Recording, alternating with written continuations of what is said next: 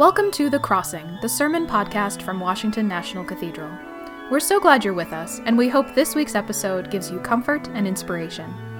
Be sure to check out our other Crossing podcast, Tower Talks, where you can find untold stories from cathedral docents, volunteers, staff, and artists who have each helped make the cathedral into the national treasure we all love. And now, enjoy this week's sermon. I invite you this morning to join me in a word of prayer. Almighty, as we gather on this day, we gather grateful for the life that you have set before us and your presence with us. And once again, we ask that you might cover us, hold us, keep us, and fill us for all of the places that you are preparing to send us. This we ask in your wonderful name. Amen.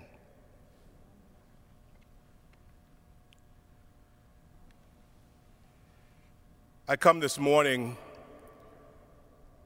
humbled, yet grateful for this moment to be able to connect with my colleagues here and those who are joining us from your living rooms, your offices, and perhaps in many of the other places that have now been transformed from ordinary to extraordinary, from common to sacred. Yet as I come this morning, in my preparations, I've wrestled with the subject, as all preachers do. What would I say? But preaching is not just subject, it is also tone. What would I say that would hit the right note?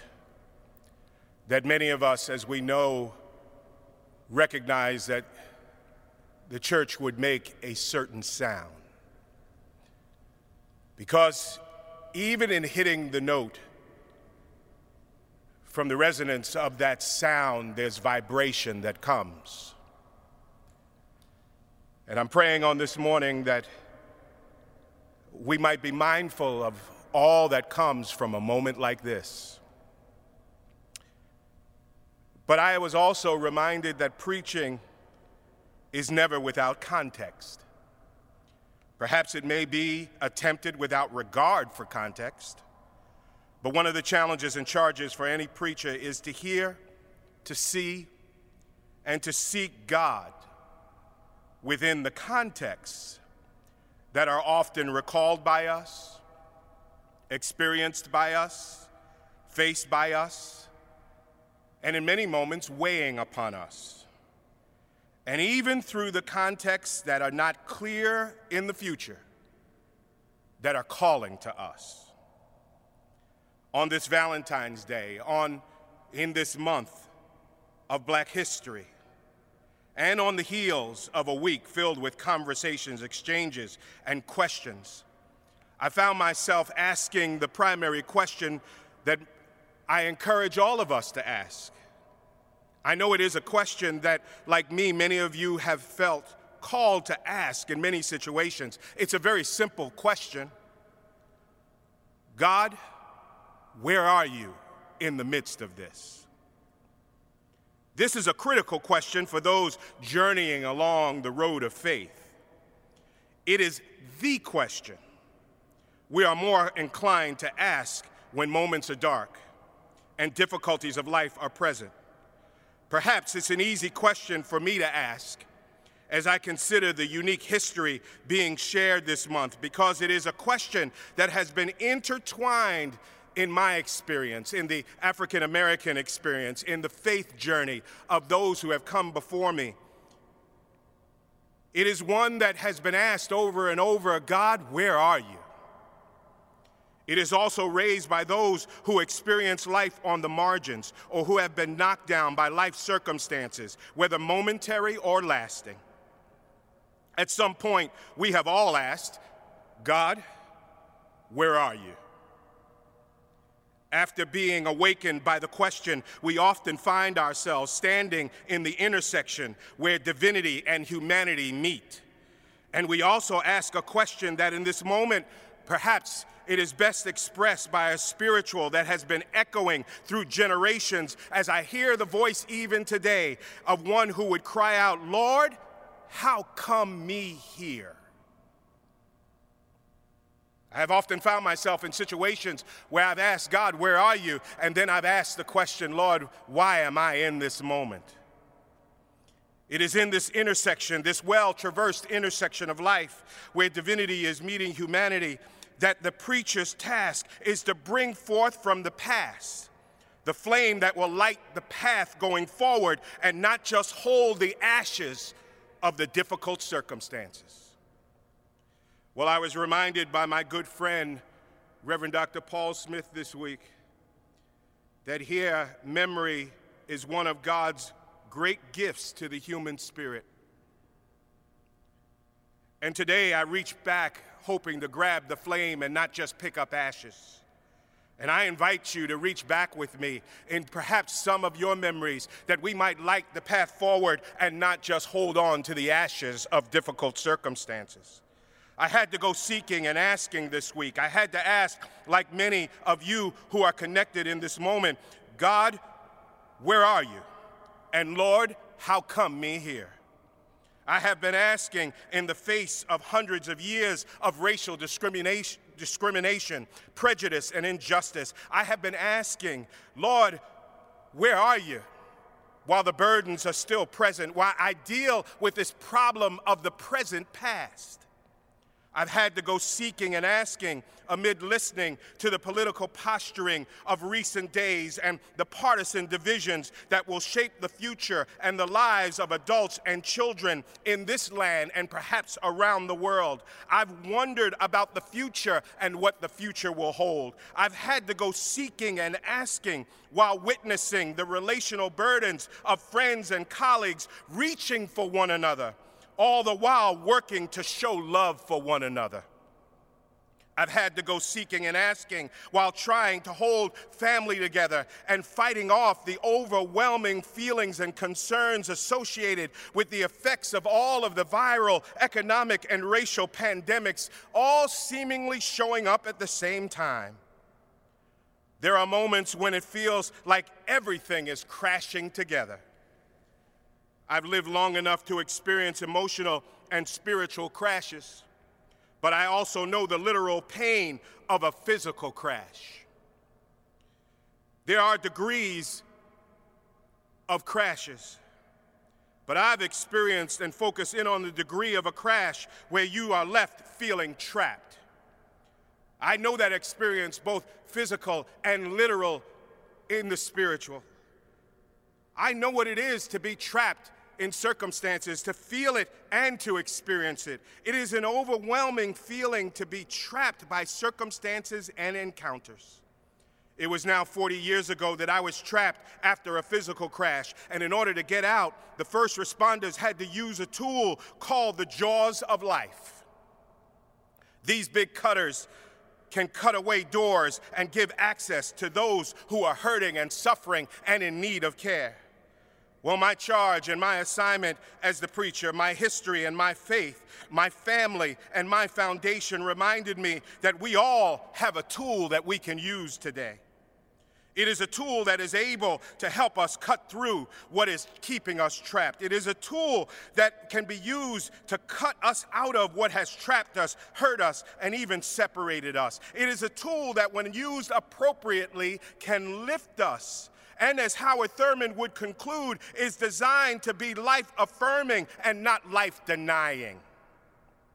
I invite you, no matter where you are, to grab your tool and join me for just a moment. You wonder what that tool is? It's simply the Bible. That tool is the gospel that has been read before you. It is that tool that can help us in our steps moving forward. It is the written word that sheds light on the living word. It is the passage that has been placed before us today, and we all have a tool that we can use. If we're not using it on ourselves, we can use it to help someone else in a difficult moment.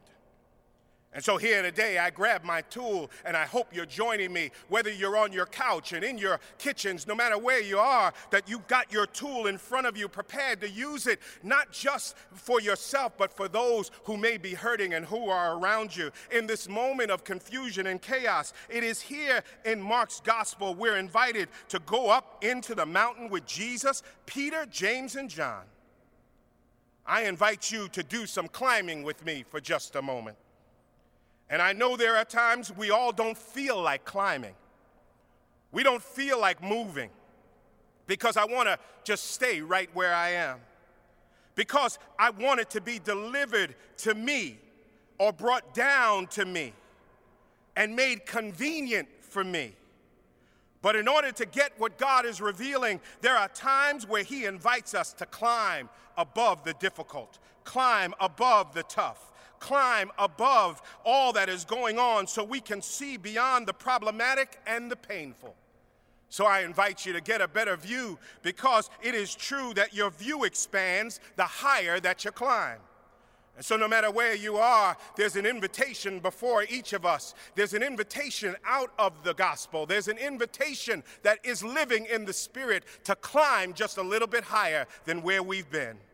Whether you're with family, whether you're in friends, no matter who you are in relationship with, that there is a time that we're called to climb, that we might be in His presence and really live in the presence of one another. After climbing in this text, Peter, James, and John reached a certain point where high up on this mountain, it is recorded that Jesus was transfigured. His appearance was transformed and changed. His clothes were altered. Here, His presence was powerful. As Peter, James, and John stood in the moment, in that space, Elijah and Moses showed up, and a divine conversation broke out. It was in that moment of being overwhelmed that once again, in all of his enthusiasm and perhaps his character, Peter shouted out, "Jesus, Rabbi, it is good for us to be here. Let us make 3 dwellings, one for you, one for Moses, and one for Elijah." Mark records that Peter did not know what to say, for he was terrified. It was at that moment that a cloud here shadowed them, and a voice rang out and declared, "This is my Son, the beloved. Listen to Him." What happened to Peter is a mistake that happens to us. This was a divine moment where Jesus was speaking, but instead of listening, He wanted to busy Himself. And sometimes we're in such a hurry to do that we forget that it's important to just be. Jesus was being transformed in order that they would listen, and that they and we who are hearing today would be transformed. It is not just about His transformation, it is about our transformation. They were still wrestling with who Jesus was, while at the same time they may have been wrestling with who they knew themselves to be. I would often tell my former congregation to not concern yourselves with what people say about you. Concern yourself with what God is saying to you. Because folk are going to talk about you no matter what you do. And there are times that when we are walking in His likeness, people will give Him something to talk about. In certain moments, we say, don't just sit there, do something. But I say this morning, it is also true that there are times in order to find our way, in order to see our way, in order to acknowledge the way, the truth, and the life, we need to say, don't just do something, sit there. Peter wanted to do work with his hands when he had not first done the work of his heart. The acknowledgement and the celebration of human doings should never be a good substitute for the acknowledgement and celebration of human beings. And sometimes our human doings are just substitutes for what it really means to be human beings. There's a difference between doing and being. And just because we are doing doesn't mean that we're truly being. We have made significant progress in celebrating our doings, but limited progress at times in celebrating our being. When I think of all who are listening, acknowledging the week that has gone by and recognizing the witness of faith that has been lifted during this Black History Month, when I think of those who have gone before me, the presence of love that is being talked about on Valentine's Day, there has always been a searching for God and a reaching for one another. There are moments where we must reach back and grab the flame and not pick up the ashes. I reached back this morning and grabbed the flame, and I hear this morning those who kept reaching as they would seek out and create sacred space when they were denied space. I reach back and I still hear the voices of those as they would lift, "It's me, it's me, it's me, oh Lord," standing in the need of prayer. Not my mother, not my father, but it's me, oh Lord, standing in the need of prayer. I reach back and I still hear the voices, and in this place echoing around, I can feel their presence as they would uncover under the cover of night and in divine corners and perhaps even in prayer closets, steal away to Jesus. Even though many would cry out, sometimes I feel like a motherless child and declare, nobody knows the trouble I've seen. Somehow through the mysterious and miraculous and powerful perspective of faith that was available to them, they would declare, I don't feel no ways tired. Well, today, my back is straightening up a little bit. In this moment, my head is lifted a little bit higher because I'm standing in His presence. You're in His presence in your home. You're in His presence with the family and neighbors that are around you. And today, you ought to be able to move just a little bit more and move a little bit further by saying, I don't feel no ways tired. Because faith should not limit what we see or who we have been created to be. Faith should help expand what we see and give us the confidence in our being. Faith should steady our steps as we seek to move out into places that some would call difficult, as we seek to walk on water, as we seek to walk in this journey called life. I remind you and I lift today, noted African-American preacher and justice leader Vernon Johns preached a sermon years ago at the Hampton University's Ministers Conference, and he titled it Human Destiny. And as part of that sermon, he said, as he gave witness, now you know your definition of home enlarges as you travel. If a man were to ask me in Baltimore, where do you live? He said, I would say 1134 McCullough Street. If he asked me that same question in New York, where do you live? I would say in Baltimore. If he asked me if I were to be in Canada, where do you live? I would look back at him and I would say in the United States of America.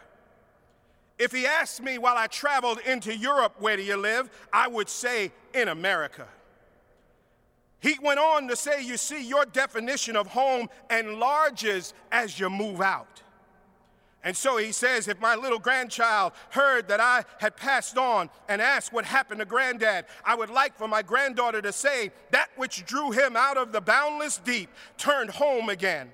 And you know, as I get older and I stand with him today, I'd like to say, as someone has said, I'd like to think God is my home.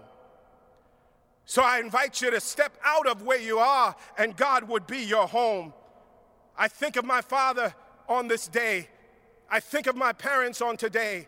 I'm thankful for an aunt who is turning 97 this year, who I know it is her faith that has kept her faith that has held her through difficult situations. And as growing up, I remember my father being alone in the kitchen while I was doing homework out in the dining room. He would often sing about the old rugged cross.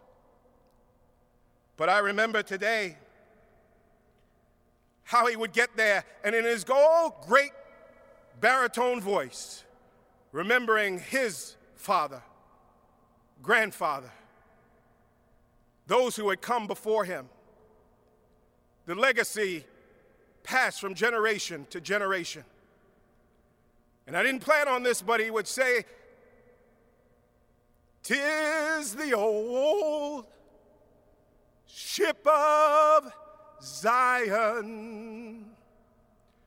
'Tis the old ship of Zion. 'Tis the old ship of Zion. Get on board,